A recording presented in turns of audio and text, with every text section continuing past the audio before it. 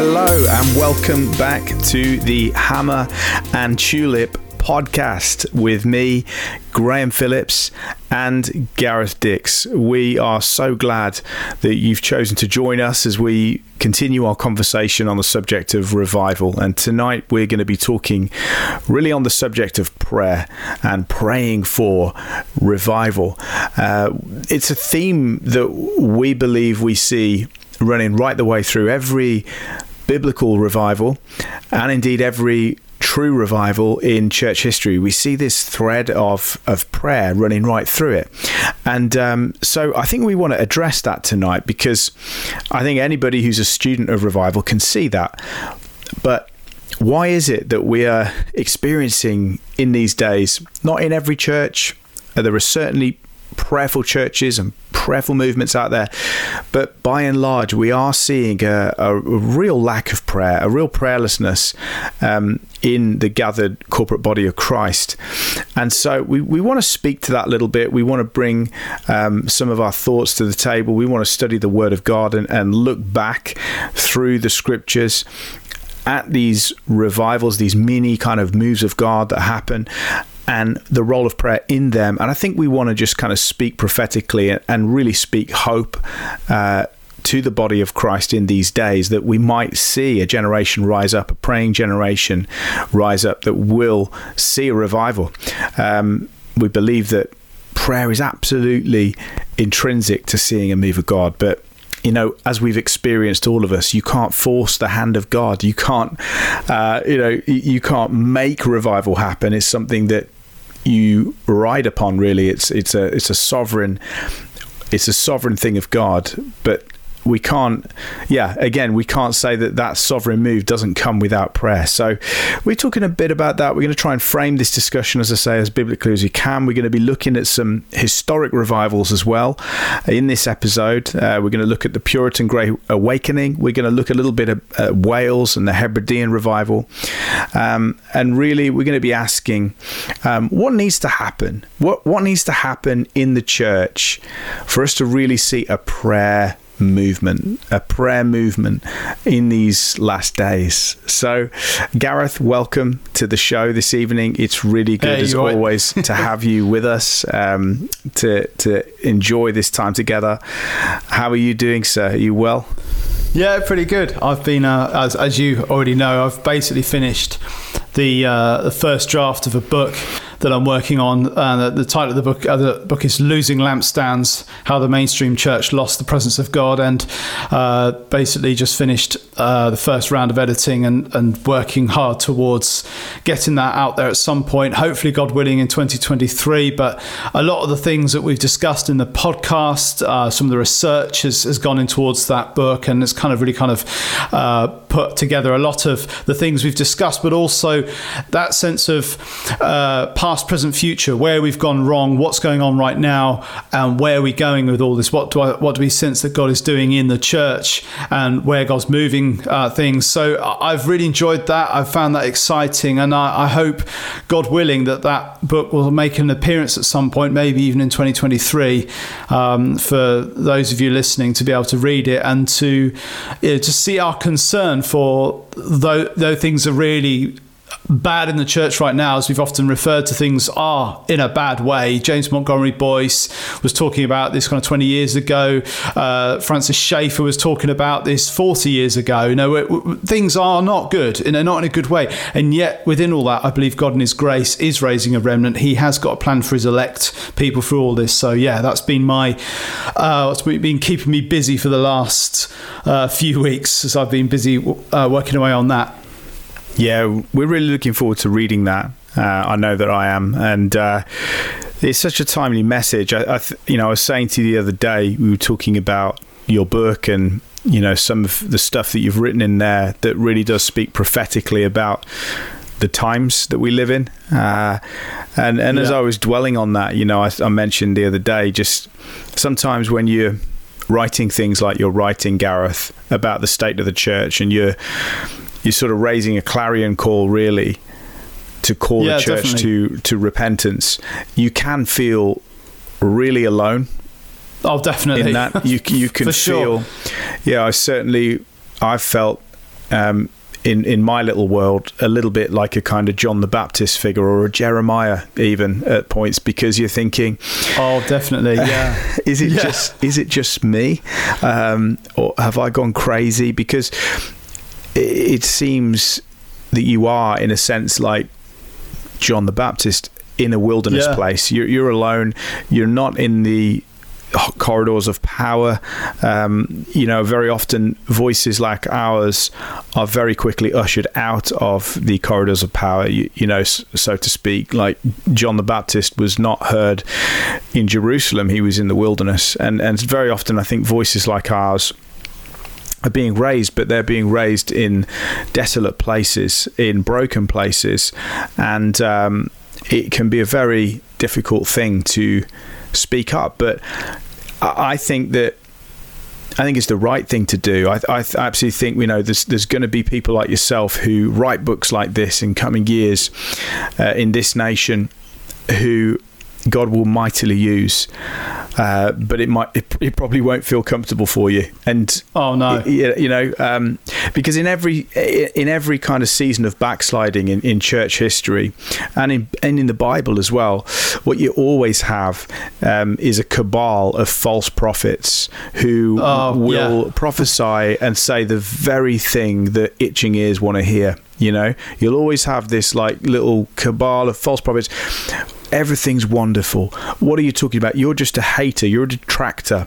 You're divisive. What God is doing in these days in our church is amazing and it's wonderful, and we're just having revival, and God is not angry with us. He thinks we're wonderful, and that our ministries are wonderful, and that the end is not nigh. We're building legacy, etc., etc., etc. There's always a gaggle of false prophets ready to say the exact opposite. But so that's why it takes guts, I think, to do what you've done, and to pen these things down and try and get them out there, and that's what this podcast is about. Really, it is. It is like it's being a voice in the wilderness, crying out, "Repent, prepare the way of the Lord."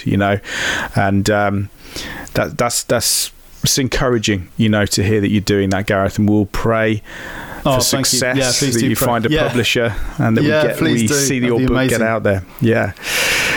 So this evening, we are talking, as we said already, on the subject of prayer. We're talking about prayer, and prayer in connection to revival. Prayer is a theme, isn't it, Gareth, that, I think whenever we talk about revival, we can't get away from speaking about prayer. But that's anybody listening into this that knows anything about revival, they know that. But what has alarmed you or caused you to really want to do a session on this subject? What is it that's driven you to address this? Well, I think there's a couple of things, and I'll start with the first one being just my own experience, which has been positive and negative with regards to prayer. So I remember in my previous context in Essex, when I was new to the church, I'd only been there about 6 months, we started a prayer initiative called House of Prayer. And obviously you've got to remember this was pre-lockdown, quite a bit pre-lockdown. And we got really good numbers. We'd get like 30 or 40 people turning up for these monthly prayer meetings. It was amazing. We'd all sit in different circles and, we'd pray together in groups. And at the end of it, everyone would make notes of what we felt God was saying as we were praying, or what was coming to mind, Bible verses, pictures, whatever.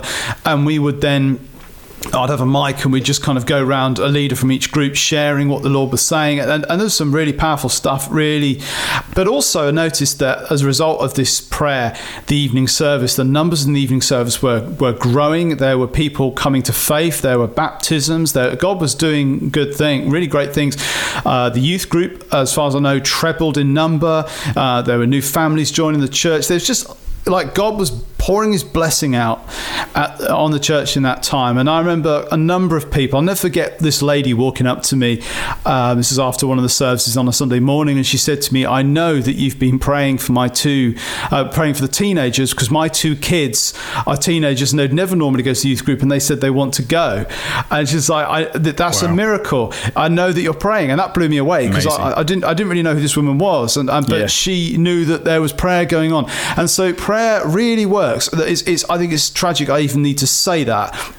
Prayer works. So on the one hand, there's when we gather together to pray and we cry out to God for souls, for people to come to faith, for problems in the church, for people's needs, whatever it might be, and we just keep bringing it to God. God answers these prayers. He hears these prayers. It's important we do that. The thing I find depressing, if I'm honest with you, and I'm going to move more towards the lockdowns now during 2020, what I found, and don't get me wrong, I understand people had screen fatigue and didn't want to be on Zoom and all that sort of thing in the evening. Nobody's got time for that. Yeah. Here we are sat on Zoom.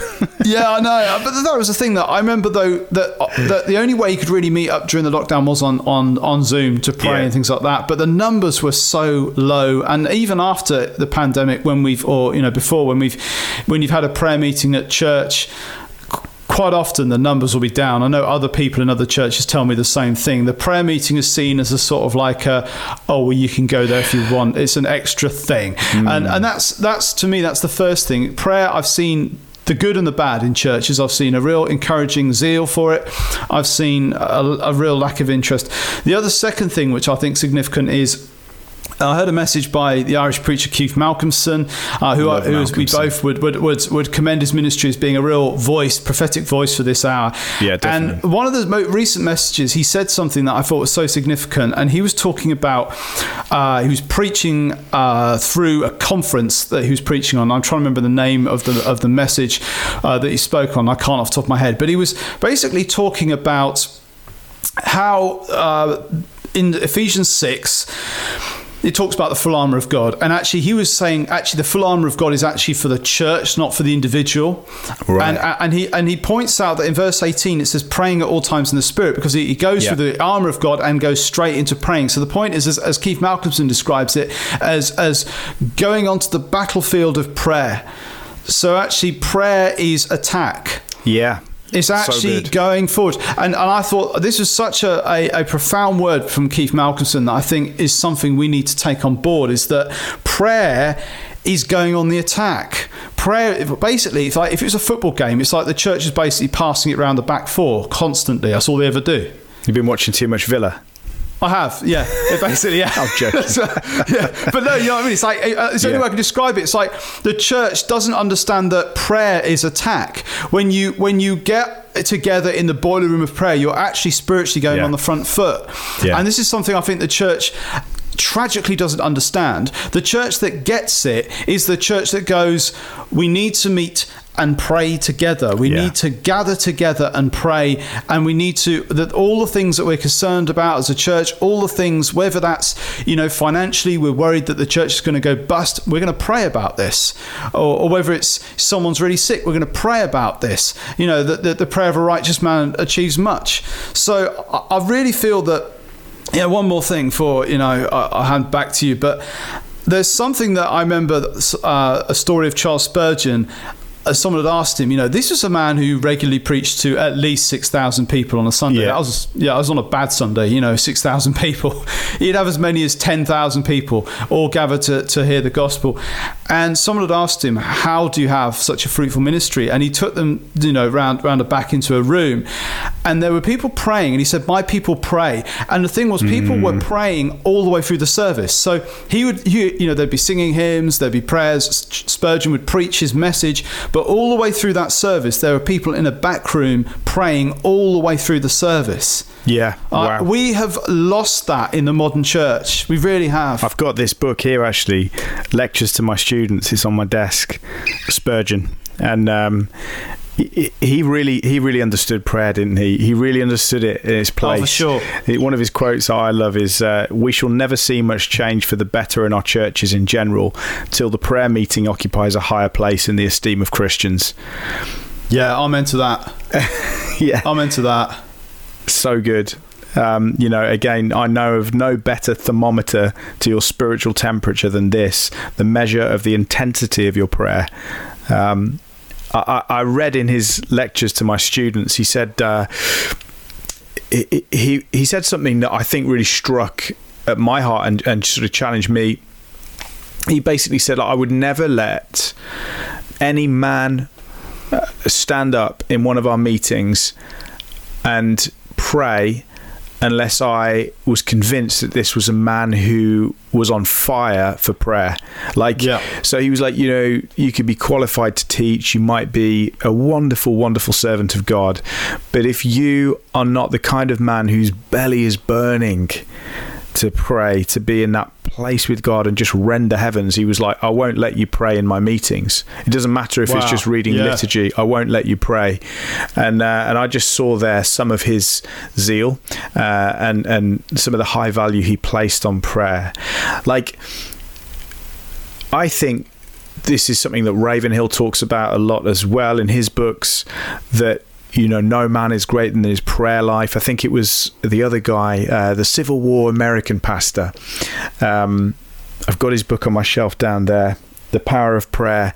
The name will come back to me, but he would say as well, he would talk about prayer being the engine room of faith, being like the engine. And so all these greats talk about it. All these greats put it into practice. And then every revival we see, every move of God in church history, we see praying men, we see praying women, people who really, they didn't pray because they knew it was a good thing to do. They prayed because they couldn't do anything else. They were completely consumed with passion to rend heaven. And it wasn't just dead, dry prayers. This was kind of like coming out of another place, coming out of a deep, deep kind of core of passion to see God move. And I said I would mention this because I think it is kind of one of the reasons that I see as to why we're in the place that we are. Certainly in the charismatic church. I mentioned this to you before we came on live, but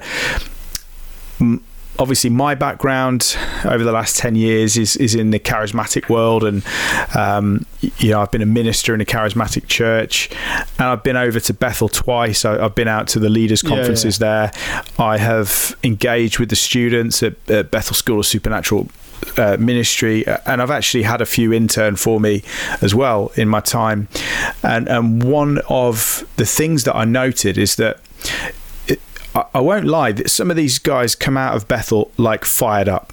They come out fired up. They come out really excited to serve God, to get plugged into church, and you can't attack that, right? Because no. For many young adults, you've got to really work to get that, but they come out really fired up. But I don't think this is necessarily taught at Bethel. It's more kind of caught at Bethel. But there's this whole understanding that revival is something that flows not out of prayer necessarily, but out of identity. So when a community of people really understand who they are, like they really get what their identity in Christ is, they really understand that they were born to see miracles, they were born to see the supernatural power of God flow, that revival just automatically flows out of their kind of understanding of their identity. And so they don't understand the place of prayer, or they don't have a value for the place of prayer, because they just think, well, that stuff, the miracles, the signs, the wonders, the people coming to Christ, that just flows naturally out of who I am, right? So they have this saying that's like, I am a walking revival. It's like Hollywood Christianity, isn't it? I am a walking revival. And then they woke up one day and they realised they had all this sort of attributes, and somehow they imparted all this. That's it, yeah. Or something. So they call it a metron. So you've heard about a metron, and it's your sphere of influence, and you impact that sphere of influence. Whatever's on you begins to impact the place that you physically occupy with your body, or where you are at work.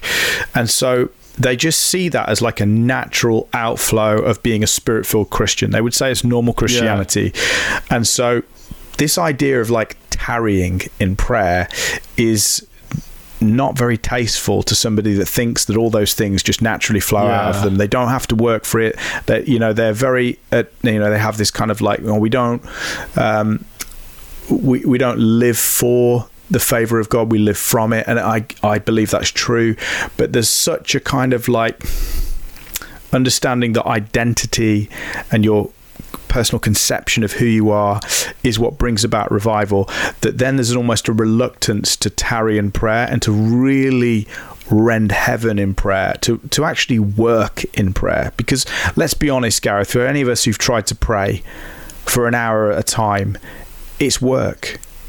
It is. It doesn't always just flow, right? Some days, yeah, but some days, no. It's like it's hard work sometimes, and that's one thing I've noticed anecdotally. I'm sure it's not the same for every Bethel student, don't get me wrong, but in my experience, there has been a distinct lack of value for the place of the prayer meeting. It's all about self-conception. It's all about identity, and everything just kind of happens from it. Just happens. It just flows. It's just, we don't need to work. We don't need to strive. We just need to be. And I'm like, on one level, there's some truth to that. But listen, you won't find any revival in all of church history or in the scriptures where there wasn't some serious hard praying going on. I mean, so that's my perspective. In the last church I was in Essex, there's this group of very zealous ladies, wonderful, godly women, and they used to pray for basically getting off for 5 hours a time. That's crazy. I'd meet up, I think, on a Friday and just pray for like 5 hours. And I'm just like, my friends and I, we tried and we do like 2 hours and we're like, we're still miles behind. But it's just like, but it inspired us, the women. Yeah, it's a challenge. I don't know if people would disagree with this, but I do think women are better at praying than men. It's just my own view. But I do think there's something I've noticed where women seem to get it better generally in terms of prayer and actually being, I think as men, I don't know if we've just got bad attention spans or something. Our attentions drift, but I just know that those women, regardless of whether you think I'm being sexist or whatever, I'm not, but I'm just saying those women could pray for like 5 hours, and me and my friends, we managed about 2, and then we're like, I think we're doing well to be able to do 2. Yeah, I mean, there's a story of the Azusa Street revival, isn't there? The guy called William Seymour, black Pentecostal minister, who got kicked out of the church he was supposed to be going to minister in, and then he just started all-day prayer meetings, literally all day. It's just amazing. In That's prayer. What we need. That's what we need. Like that. If you read the stories of Frank Bartleman, who was a journalist in LA at the time, he says there were numerous times when the fire brigade was called to Azusa Street to come and put out a fire because residents had seen flames coming out the top of the place where they were meeting, and obviously there wasn't actually a real fire there, but these people were just absolutely sold out for prayer. And like Ravenhill said, that there was a tarrying in prayer. There was a kind of like, no, we're not gonna, like a waiting on God, like a holy reverence, and a passion in prayer that I just think we've kind of, in the church writ large, in the West at least, we have lost, because of some of these reasons, really, that we have believed the lie that if we really understand who we are, that it's all just going to kind of happen. It's all just going to happen, and we're not going to need to do anything that's kind of uncomfortable for us. There's very little kind of self-sacrifice going on, is there, in general in the world at the moment. There's very little kind of picking up your cross happening. And so I think, I don't know, that's my perspective, but you do see it. I think people, if they're honest, and I think this is one of the things where in a church I'd love to just kind of go around people and just ask honestly, so, how's your prayer life? And if they say not very good, just ask them why. Why is that? Because I don't think there's any disgrace in saying, I find it boring. Well, at least you're being honest. At least we can deal with, you find prayer boring. Well, we need to deal with that because any of us can find praying boring. Any of us can find the fact that we feel, I think another one of the reasons why we don't pray is we feel we've got more productive things to do. So I'll give you an example for us as pastors. I know we've been here before where we've gone, I need to write this sermon, otherwise I'm never going to get it done for Sunday. I ain't got time to pray, I need to write the sermon. That's so upside down, isn't it? Because you're like, I really need to pray and then write the sermon when I've got the word. We've all done that. I've done that on many occasions. So absolutely.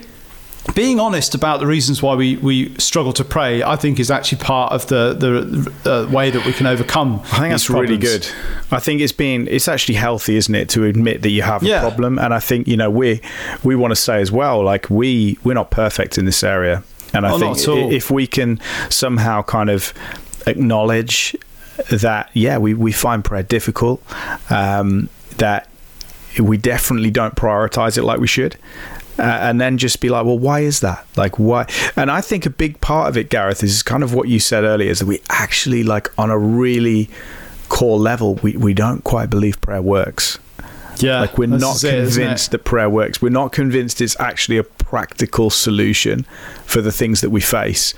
And so, you know, I just generally feel convicted by that. And I think that is the case, because you only have to look at, I think was it Ravenhill again who said, you know, the spiritual barometer of a church isn't the Sunday service, it's the prayer meeting. And it's 100%, like, oof, you know, in the guts, because, like, let me tell you now, like, if you're a church that has a budget upwards of £500,000 a year, you're going to be able to put on a show every Sunday, and you're going to be able to fill an auditorium. You're going to have to put bums on seats. You're going to be able to pay a full-time worship leader to make the service sound awesome. You're going to have all the accoutrements of a fantastic event. But what Ravenhill's saying is true, is that experience, you know, it grosses me out that churches call their Sunday services worship experiences now. But that experience is not actually the barometer of the spiritual health of that church. It's the prayer meeting. No. It's like, where's the prayer happening in that church? Where's the corporate prayer gathering at? You know, and this is I think this is basically just boils down to the fact that I think we don't actually have faith that prayer works. And so I don't know, like, I love hearing testimonies like you just shared about these two young adults suddenly wanting to come along to the youth group and stuff like that. You know, we need to hear, don't we, constant testimonies of prayer working to encourage the body of Christ, you know, that is so. And I think basically it's the slow rot of pragmatism, isn't it? It's like, our time is divvied up and given to the things that we think will kind of do the most for us, right? You know, well, I'll spend 10 minutes of my time doing this thing because I know that's going to go to work for me. I know that's going to make that problem I'm facing easier. And then we think of all the things we could do to kind of, I don't know, see something happen in our lives or improve our church, our ministry. And sometimes prayer is the thing that we're willing to kind of skimp on, which is horrendous. But it's funny. It's like, carry on, yeah. Yeah, so go back to like what Keith Malcolmson said about, you know, the full arm of God and praying at all times in the Spirit. This idea that where prayer brings us onto the front foot, it brings us onto the battlefield of things happening spiritually, and how awful it is that it's so common for, I mean, myself, you, I'm sure, and others, many of us, to go, I haven't got time for prayer. I'm too busy. I've got all these things to do.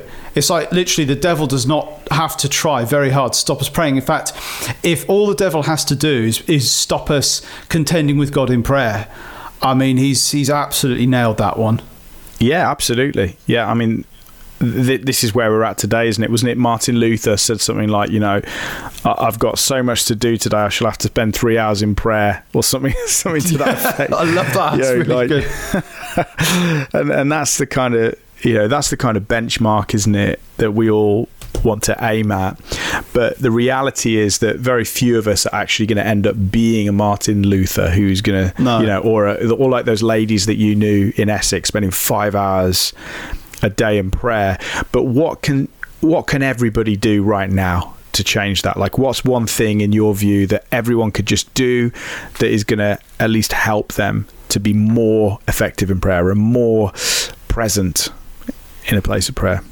I think it's carving out time in the day where, so for example, I could tell you what I do, which is I have my quiet time in the morning, which obviously having done my Bible reading and all those sorts of things, I then have a prayer time at the end, and then I've learned to start taking some time, maybe 10-15 minutes, where I just sit in complete silence, and it's just I just focus my mind and heart on God, and I just sit there, and it's kind of practicing the presence. I kind of sit in the presence of God, and I'm just not thinking and doing.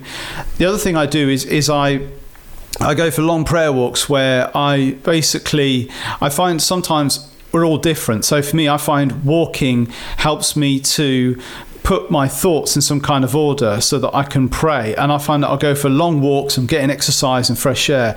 But that's where, for me, I really connect with God, and I really start praying, and I start really, I love being outdoors when I pray personally. I mean, if it's raining, you have to pray indoors, don't you? But I love to be outside and pray. And I think having these long times of just pouring out my heart to God, praising Him, thanking Him.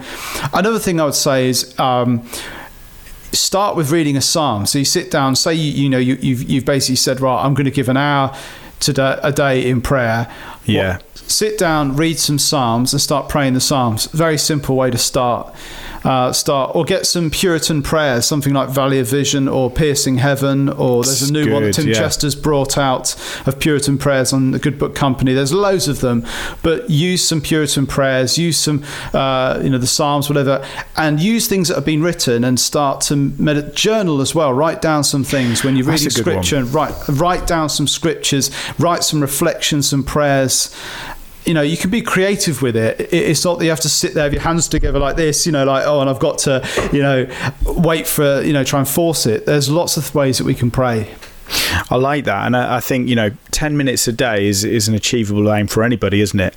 Because I always think this, It's like people, all of us, we're prone to defend ourselves, aren't we? And give excuses as to why it's impossible for us to do that thing that we know is a thing we should be doing. We've got a ready defense, but nobody can say that 10 minutes a day is excessive. And I think I like what you say about that, where it's just like, just carve out that to begin with. If you're not praying at all, carve out 10 minutes in a morning to get a psalm out and just read that and then pray it through, or wait for 10 minutes and just wait on God and then see what drops in your heart and then pray that. I think it's really good to say that, and just also to acknowledge that everybody's different. Jesus is a man who clearly liked walking when he was praying. He clearly liked being outdoors, and I'm like that too. I struggle. I think I'm kind of borderline ADHD, to be honest. Yeah, I know what you mean. I need to just be out, and so I've got a dog, and so I'll just walk the dog, and we'll go, and that's where I do my praying, is when I'm out with the dog, and my mind and my soul really feed off being out in the sights and the sounds of nature, rather than just in a room. And I think praying together with other people is really important. If you can connect with like a friend and just say, right, once a month we're going to pray together.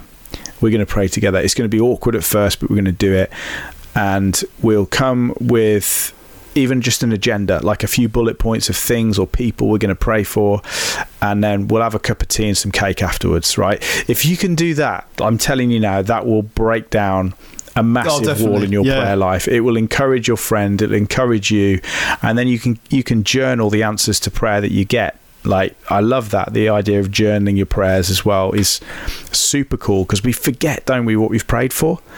Yeah, that's well worth doing. It's such a shame sometimes when we then see blessings happen in our lives, and we realised that was an answered prayer that we prayed like years ago, and it helps. And we don't celebrate these answers to prayer enough. No, I think we need to celebrate these answers to prayer, and it's a bit like the way that in the Psalms the psalmist reminds Israel of the great things that God has done. Like God has done these things. We need to keep reminding ourselves of the breakthroughs in our life. I'm doing this a lot recently with, as you know, my situation, and life's tricky at the moment, and in my kind of vocation, and I've just thought about all the times that God has come through for me at the 11th hour.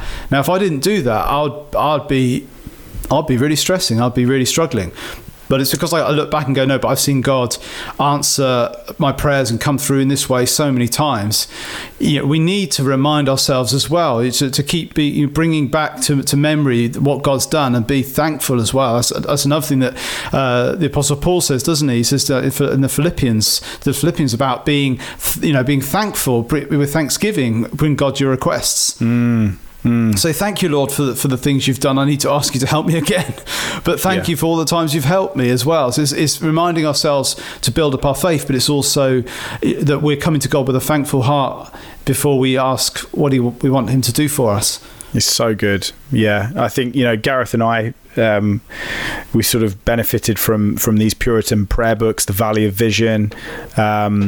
We also have another one which we've recommended before, which is Gibson's Be Thou My Vision, which is a game changer, fantastic book. And it's a bit of a guide rail for the Christian who wants to grow in their daily worship and daily prayer. And it's been a springboard for me, and I know it has been for Gareth as well. So it's just finding those helps. I think obviously I've been in a hyper charismatic world where it was we just pray in tongues all the time. And nothing wrong with that, but at the same time I got to a place where that became kind of dead and dry and almost religious. And what I actually did is I actually dipped into some Orthodox prayers and some C of E liturgy from the Common Book of Prayer, and that was about 5 years ago. And it just helped me to bring some structure to my prayer life. So there's no harm in dipping into different traditions, I think. Only going so far, of course. Very healthy, but I think it's actually healthy in the right way, It is healthy. And I've certainly gained a lot of encouragement and strength from the Anglican tradition in my praying over the last couple of years, Gareth. You'd be surprised to know. But I think it is helpful. It is healthy, rather, to always look to reinvigorate your prayer life. If it's stale, if it's dry, if you're doing it and it's just kind of, that it's just kind of, you're doing it by rote, and you need to bring some life in. There are so many great helps out there if you look. We've never been more blessed. The amount of resources that are out there. No, we really haven't. We really haven't. And I swear, reading The Valley of Vision, which is a collection of Puritan prayers, you realize the depth of prayer that these people were engaged in. And you just then are so I think for many Christians, they're unaware of how spiritually dry we are here in the 21st century because they don't know church history. They don't know the depth of prayer that these ministers had and were sort of marinated in. And so we think it's all good, because we did half an hour pre-service prayer on Sunday, right, with charge for the week. And I think the thing I think feel strongly about is I feel like the Puritans get a really bad press, and so everybody's just got this idea of, because obviously the name Puritan was actually a cuss word, really. They were actually, these were people who were zealous Christians, in the kind of 16th century or whatever, and 17th century, and they basically got called Puritans in terms of, you take it too seriously, like the Blackadder caricature. It was a caricature. You Puritan. The Puritan was actually kind of derogatory term. And yet, actually, the Puritans, these were people who were, I would call them the legit Christians. These were the people that you want to spend time with. And you read through these prayers. I mean, there's another book, Piercing Heaven, and there's a whole sections about where they're struggling with sin. And obviously, we know John Owen often talked about mortifying your sin. And the Puritans, something that's quite common to the Puritans was mortifying your sin. It was actually, this, looking at the sin in your life and being disgusted by it and saying, no, I want nothing to do with that. That's what I love about them. It's just they're so candid. That's why I love the Valley of Vision, because listen, we all have days when we fall short. We all have days when we've done something rotten, we've thought something, we've said something, and these prayers are so real that I can go to them and they just read me like a book, and I can pray them from the core of my heart, and because they're so candid about the battle they faced for purity, for holiness, to walk, and so I love the Puritans in that respect. And a lot of their prayers are kind of a longing to see God move, a longing, a desire to see their walk become purer, more holy, more like Jesus. And then I listen to prayers these days and I'm just like, I don't even know if that's a prayer. You know, like, Lord, what was that? Yeah. We declare better jobs. We declare checks in the mail. I'm like, that is not a prayer. That's not prayer. Right? That's wishful thinking out loud. That's what it is. And so, there's so much good stuff out there. But I think this kind of rending heaven with prayer is something that the Puritans really had. I would encourage you, get Mortifying Sin, Jono, and it's in the Puritan paperback series. Read some Puritans. It will help you. It will help you to pray better, I think. Because what we see right through all revivals is we see this, like, prayer isn't, with people that experience revival, going through church history and going back into the Bible, the prayer that kind of always kicks these revivals off isn't so much a petition, is it? It's not so much a kind of like, Lord, here's our list of things that we would like to see happen in our day, and revival's definitely one of them. Lord, if you could bring revival, that'd be amazing. Actually, the prayers that we really see rend heaven are these kind of gut-wrenching, soul-crushing prayers of repentance, like always, like that was what happened in the Welsh revival. There's the kind of like, that story of Evan Roberts, like, kind of saying, "Bend me, O Lord," and just weeping for his nation, that God would touch his nation. And there's miners coming in and praying, and there's like tears streaming down their faces. Like, prayer of repentance is something that is so key in every revival, and I think that's something that like we really do need to kind of, I don't know, access somehow as a church. That would be my thoughts, is like repentance is sort of a bit of a dirty word, isn't it, in many churches these days? And and I think that's something as we kind of move into thinking about praying for revival, sort of biblically and historically, the one thing we see, particularly as we look at biblical repentance, is we see that the repentance and prayer go together. That there's to put a few Bible references out there, in Exodus chapter 32, we see where the Israelites did worship the golden calf. This was a dreadful moment in their history. God was threatening to destroy them. Moses intercedes again. First of all, he intercedes, and then again Moses cries out to God for the Israelites that he'd forgive them. So twice throughout that chapter, Moses cries out. So there's a confessing on behalf of them what they've done. We see in 1 Samuel 7 the prophet Samuel leading Israel back to God in repentance and prayer. That there's that for 20 years after the ark had returned, we see, like, after the previous chapter 1 Samuel 6, for 20 years there'd be this sort of like barrenness spiritually, and then Samuel brings them back to God in prayer. We see again with King David in 2 Samuel 6, after Uzzah touched the ark and was struck down, prayer which then led to worship. And then just to give from right the way across 2 Chronicles, and you read from chapter 14 right up the way to chapter 35, we'll see Asa, Jehoshaphat, Jehoiada, Hezekiah, Josiah is probably my favourite, like just tearing his clothes when the law is read out by Hilkiah, and we've really messed up. And there's just this, Lord, we're so sorry. There's it's like, as we see in Joel, it's like, rend your hearts, not your garments. I want your hearts. I don't want an outward display of repentance. I want the heart. And we see that again in Joel. We see in Ezra. We see Zerubbabel. We see Nehemiah and Ezra reading out the law, and all the people weeping after the law's been read. There's always in the Bible, there's always a repentance that goes with the prayers. And I think that's particularly in the Old Testament, that's something that I think that we see, that when things are barren as they currently are, I believe that, I mean, this is going to be controversial what I'm about to say, but I'm going to say it, and I'll probably get in trouble, but I'm going to say it anyway. Go on, say it. These are always the best things. let me just say this. So obviously, we want to give a tribute to our wonderful Queen, and I obviously you and I both texting each other, saying how sad it was. Yeah, definitely. I mean, what a wonderful witness, what a wonderful woman. Praise God and thank God for her life and all of Amen. that. And Amen. and I genuinely, on that evening when she died, I was really sad. I was in sad, myself. yeah. I Was really touched. felt really low, and I felt that sadness. Yeah. But let's just look at it objectively. A wonderful woman. She lived a full life, 96 years old. She had a nation that loved her. She had a family that loved her, and she had a good life. And praise God for that. Yeah.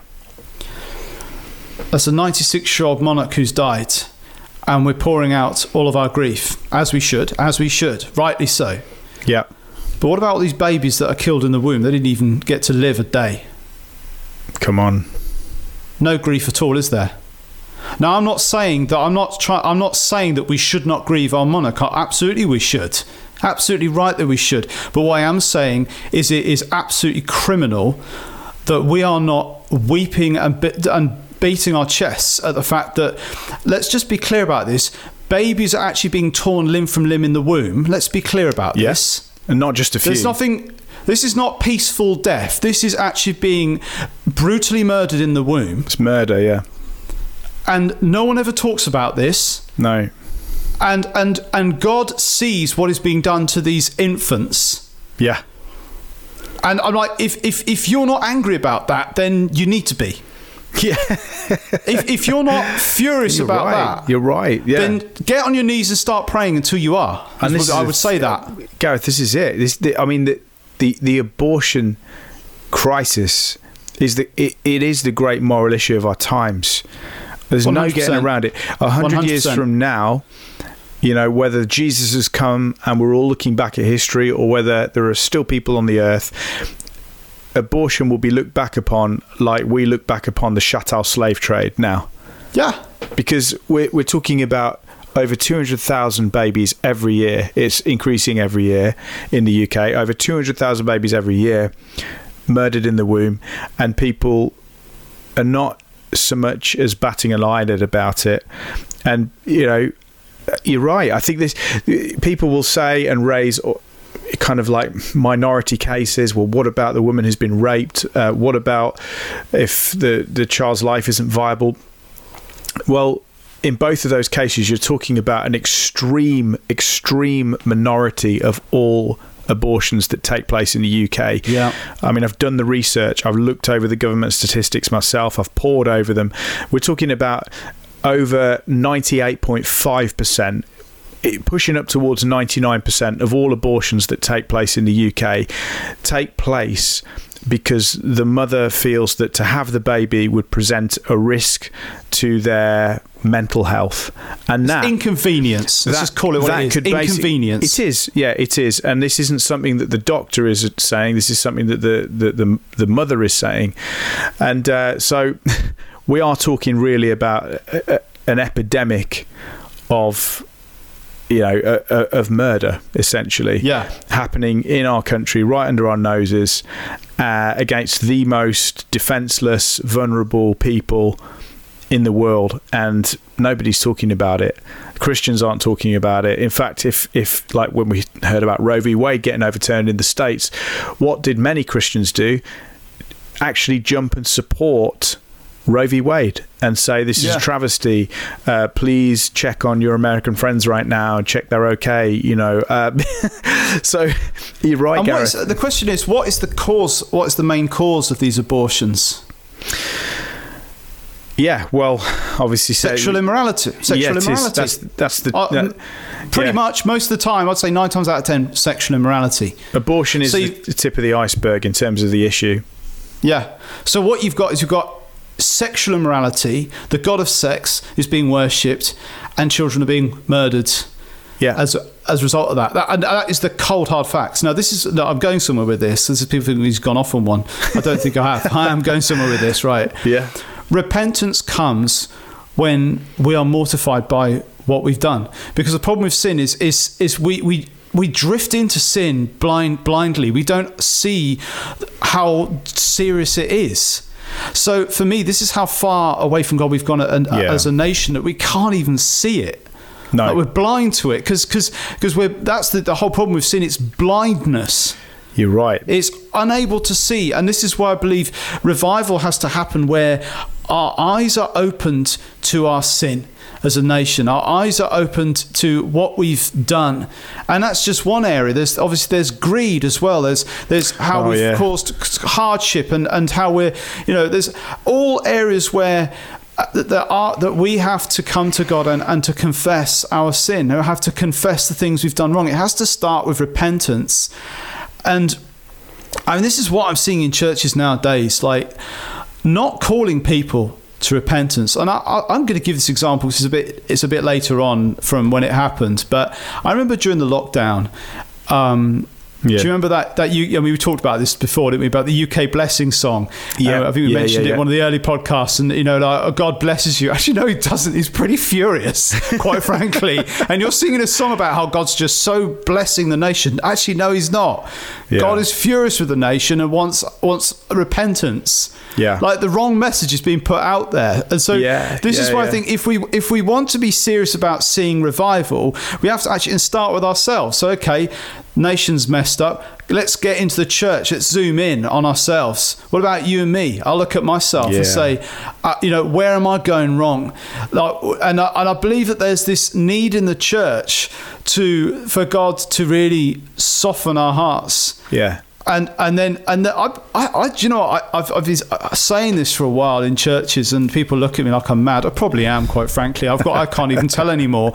How can you tell a madman around here? But I genuinely don't see any good happening until people are weeping into the floor in churches. That's what I believe. I don't think we're going to see anything really change until people are generally weeping into the floor in churches. A man said of David Brainerd that, because he used to go and used to rent out a room that used to go into this bed and breakfast place, whatever. He used to go upstairs and he just used to pray, and I think the landlord could just hear him weeping and wailing and thought, what on earth's going on in that room upstairs? And he'd be crying.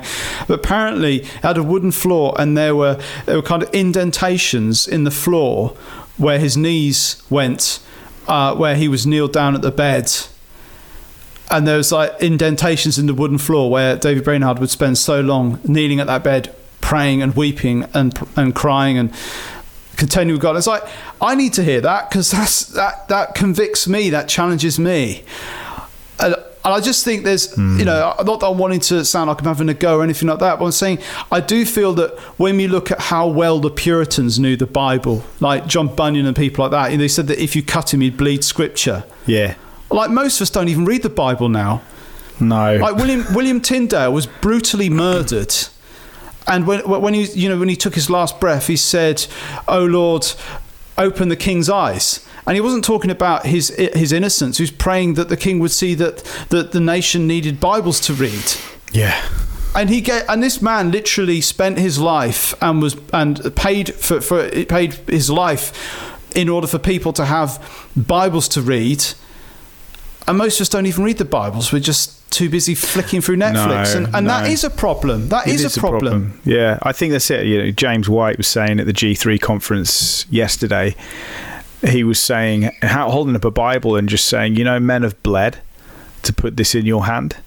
Yeah, 100%. Men have bled. And there's never been a point in history when the text of Scripture has been so widely available to so many people, and yet in the houses of many professed Christians, the Bible sits on the shelf gathering dust, doesn't it? It does. At least we don't habitually read it. Well, I do, but I'm a pastor. But I'm talking about your average Christian, and I think in terms of repentance, it is a case of let's look for the things that we can repent for. Let's, even if we start with ourselves, let's look for that thing in our lives that we know isn't right. We know we need to get right with God. Let's look at our community. Let's look at our church. And often, somebody said this to me once. They were like, if you are looking for a place in your life where you need to repent. Often what you need to do is ask the Holy Spirit. Just ask the Holy Spirit, Holy Spirit, would you show me where I am the most defensive? Yeah. Right. What's the area in my life where I'm like, do not dare approach me on that. Don't you dare talk to me about X, Y, or Z. Right. And if the Holy Spirit highlights that to you, it probably means that there's something you need to repent of. Right. Yeah. And so start looking and asking God to just highlight those places in your life, like where you're super defensive. You're like, don't talk to me about that. Right. Well, ask the Lord gently to show you what you might need to start asking him to change in you. If you're a pastor in your church, right, it's the same. It's like, I think that there are many things that we really, really need to bring before God. And I've talked about this personally before, but one of them is the worldliness in the church. Yeah, it's the worldliness in the church. True. It's the abandonment of biblical principles for church leadership in favor of business world models that have wreaked havoc on the body of Christ, have caused abuse and destruction. It's not just that, it's the sexual abuse of children and of women and of vulnerable people inside church walls. Right now, there's something we can all repent of and all ask forgiveness for. It's wolves in sheep's clothing. It's asking, Lord, would you purify our church in these days? Stop asking God to make you more successful. Yeah. And stop asking God to give you a bigger building, a bigger auditorium. Stop asking him to fill your conference, right? If you're not praying for him to purify your church, and I think that's the key thing is we've got to, I think, just start asking the Holy Spirit, Lord, would you touch our hearts afresh? Would you soften our hearts? Because I think the issue is hard hearts, isn't it? I think it is, and it's hard you mentioned that about praying all these things that are wrong. And what I find really humbling, I find the fact that King Josiah, he was lamenting the sins of his forefathers, rather than himself. I mean, obviously he would have been repenting for himself as well, but actually it was we need to repent for those who went before us, and it was genuinely like their sin is our sin. Oh yeah. And I think there's something where, as you were speaking, I was just thinking, it would be really healthy for a church to actually kind of, in a prayer meeting, to just make a list of all the things, just to shout out what we've done wrong, what we need to repent of, whether it's us, whether it's others in the church. Yeah. And it's actually, we're going to own this, and we're going to repent of it. Yeah, yeah. Because this is what I think the humility is. And this is where Josiah, I think, really models this so well, is actually that church down the road, or, someone higher up in the Church of England, or someone did something wrong, and it's so easy to go, oh, tut. What God blesses is when you go, we're owning that, we're going to repent of it, we're going to cry out to God and say, Lord, we're so sorry that this happened. Yeah. And I think this is where I think God is calling us back to, is to say, it is up to us to pray and intercede and to repent and cry out to him. Moses cried out for the Israelites. He didn't build a golden calf, did he? He was busy face to face with God, as it were, getting the law. That's it. And yet, and he's the one who's crying out for Israel, Lord, please don't, destroy them. So many times. And I don't know what they're up to. They're just faffing about, and he's the one who's there. So I think that's one thing I would say as well, is the grabbing that prayer intercession ourselves. And I think that is where we're going to start to see the change. I think there's a humility that when we start to, because when you think about it, once you start praying, then I think you'll find you can pray for 5 hours when you've made a list of all these things, and everybody's just, maybe even just take a prayer day in your church and say, look, let's take a Saturday and we're all just going to go and pray together somewhere. We're going to get a retreat centre. We're just going to go there, and we're going someplace, and we're just going to spend the whole day praying. That's it. And have some food together or whatever. But if more churches did that, I think we'd see more breakthroughs. I believe so. I think that, it's super healthy, isn't it, to just even inviting God, Holy Spirit, would you just please just burden us with a heart to repent, show us, Lord, where we have fallen short, because we've got to remember as Christians, God is our Father. He wants us to know his love. He wants us to, I guess, what I'm saying really is that it's a safe place to repent, because I think some of us, because we're just so used to broken relationships, we are frightened by the prospect of repentance. We're frightened at the prospect of owning up to stuff, because what we've experienced in life is that when we do that, we get punished, right? Yeah, that's a brilliant point. That's a brilliant point, actually. So it's like, I don't want to admit to doing this, or I don't want to own that sin, because what that will bring me is actually, I will be then of less value in God's eyes. I will be punished. I will be held back, and that relationship will no longer be a safe place for me. Yeah, and that's actually not what God's like at all. It's Him that draws us to repentance, not because He wants us to just wallow in what an awful piece of something we are, but He's actually drawing us to repentance to make us more like Jesus. He's drawing us to repentance because we're being beautified. We are the bride of Christ. We're being prepared for that day when we meet Him, and it's actually good for us. Like, it's actually good for us to come clean and to be, truthful and be honest, and we're not going to lose that relationship at all with our Father in heaven. So I think sometimes it's remembering that we are repenting to a Father, we're repenting to a perfect Father. We can't do anything to destroy a relationship that He started. We don't risk sullying it by owning sin. So yeah, I think that's a good place to start, isn't it, by doing that. And I think one thing I've always asked the Lord for as well is just a burden for the lost. And in prayer, it's something you see particularly in the Welsh revival. It was something that Evan Roberts, as a young man, as a teenager, was just burdened for the Welsh people. He'd just be walking in the hills crying out to God to see souls saved. And what caused him to do that? Well, he was faced with just spiritual death all the time. Wales at the time was pretty grim. They had seen a revival actually in the back end of the 19th century. So it was a nation that had seen revival but had since kind of backslidden. And sometimes when nations see revival, quite often they backslide into a worse state than they were before the revival came, sadly. And this is the sad reality when Christians become complacent, or when they try to kind of institutionalize revival or moves of God.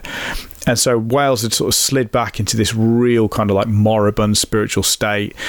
Drinking was a big problem. Just drunkenness, domestic abuse was just off the scales. It was just a dark place to be at the time. And Evan Roberts saw this and just caught God's heart for these people and just began to cry out for mercy, and that they would turn and repent. And I think that's another thing as a church that we can really be just getting into, is like, Lord, give me a heart. Just give me a heart for these people. So often I'm just, a lot of us are just weighed down by personal concerns, aren't we? We're just thinking about the immediate. We're thinking about our lives, but it's God giving us an eternal perspective on life. And what helps me is out on the streets every Thursday. I'll be singing songs. I sing some worship songs with some of the guys from my church, and after we finish a worship song, I've gotten into the habit of just saying a few words why we're there. Look, we're in town today. We hope you have a great day. We're in town today just wanting to share the gospel. And then what I have to do is I have to break down the gospel for them and just tell them in a few short words what it is. And that coalface of having to preach the gospel to these people, and then seeing their response, in that so many of them are completely kind of nonplussed by it. They don't care. It doesn't bother them. And then one of the things I'll always say is that, look, none of you know when your lives will be required of you. None of you know the day that it will be your last. And one day, the Bible says, all of you, doesn't matter what you believe or where you're from or how important you are. All of you are going to have to give an account before God for the deeds done in the body. That's all of you. And I just want you to be prepared for that day. And I think it's keeping that in mind. It's that, we all have temporal worries and temporal concerns, and, what are we going to get for dinner tonight, and what's the energy bill going to be next month? We're all got them. But it's like remembering that, you know what? These people walking about in front of you, they could die tomorrow. Yeah. And they could be gone. And if they don't know Christ, let's be very certain that their destination is hell. Yeah. I mean, that's a scary thing. I wanted to kind of pick up on the need for prayer because of the current decline. I mean, I think there was a point where, I guess maybe, 10, 15 years ago, you'd kind of think we pray for revival in churches because we'd like to see it, and wouldn't it be wonderful if. I think we've now moved to a point now where we have to pray for revival. It's we absolutely, it's urgency. And just to sort of emphasize that, I've got some statistics for you. And firstly, apparently, according to the Barna report in America, and this went out on a number of sort of news outlets online particularly, apparently in America only a third, so that's 37% of American pastors hold to a biblical worldview. What? That's a third of so-called evangelical pastors hold to a biblical worldview. And this is where it gets scary. So this is conversion rates by the day globally, the average conversion rates or professions of faith, if you were. So we start off with sub-Saharan Africa, around 38,000 per day. Latin America, 17,000 per day. Asia, 14,000 per day. China, it's going to be more because it's just Christianity is exploding over there. Over 25,000 per day. Wow. Europe. How many people do you think in Europe? Have a guess. 5,000 a day? 8. What? 8. 8? Oh 8 per day. I shouldn't laugh. That is unreal. I mean, it's astonishing, isn't it? Like you're like, hang on, that can't be right. In the United Kingdom today, true biblical Christianity constitutes only 1 in 17 people. Yeah. We're no longer a Christian nation, as we've already mentioned. Our Christian monarch has recently been succeeded by her son, King Charles III. Long live the king and all that. But he has openly affirmed religious pluralism. He is not he has, in any shape or form a Christian. No. In any shape or form. So, it's a real mess. Like, you're right. Yeah, God help us. God help us. It's a real mess. If those figures don't make you cry out in prayer, then what will, now's the time to get praying for our nation. And I think this is where I think, eschatology and biblical eschatology can help us, because definitely, whatever your view is, right, pre-trib, post-trib, Amil, whatever, all of us have to acknowledge that the New Testament says that we're in the last days, we're in the last hours.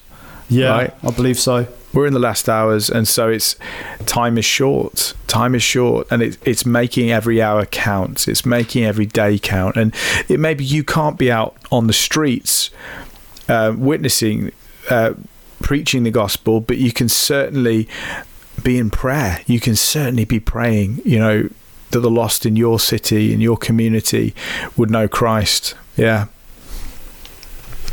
I mean, this is where we find ourselves, and this is why, we'd want to really, urge you, if you're listening to this, if your church isn't great at praying and you feel passionate about it, start something. Yeah, do something. Start something. Go online, go to 24/7 website, start up a prayer room, do something. Because, I mean, this is another thing which, and again, I'm a pastor, so I'm allowed a sort of a pastor's rant, at least one per episode. One? People, I think I've already used up that one today. But, another one.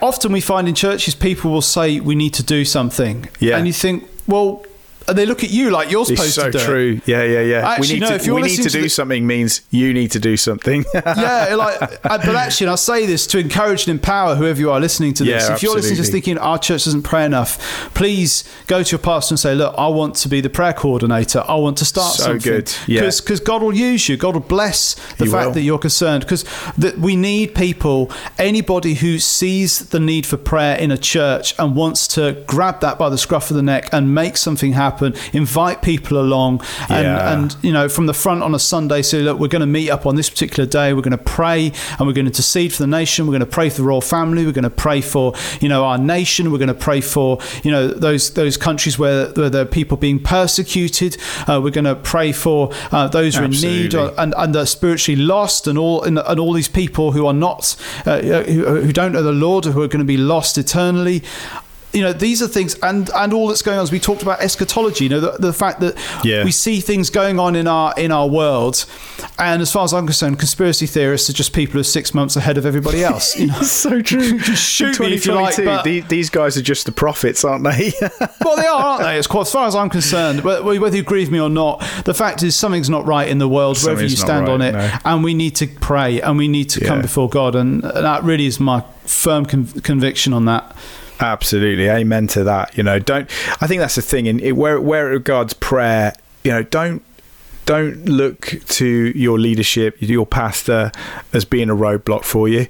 It's just kind of saying, actually, I'm going to go to them. I'm just going to say, hey, look, I want to start a prayer group, or can I get involved in prayer? How can I serve in prayer? Right. And honestly, you'll be a blessing to your church. Definitely. You will. You'll be a blessing to that minister. So we want to say thank you for listening in again to the Hammer and Tulip podcast. We hope this has been an encouraging discussion for you. We hope it sparked some hunger in prayer. We hope our rants haven't convicted or cut too deeply. We hope they've cut and convicted in the right way. Please listen to us. Neither of us are perfect in this area, but it's a journey that we're with you. And so we always appreciate your encouragements. We always appreciate your feedback. And until next time, we want to say God bless you all, and go and get praying. Go and get praying. Amen. Go and change your church for the kingdom of God. Take care. God bless. God bless.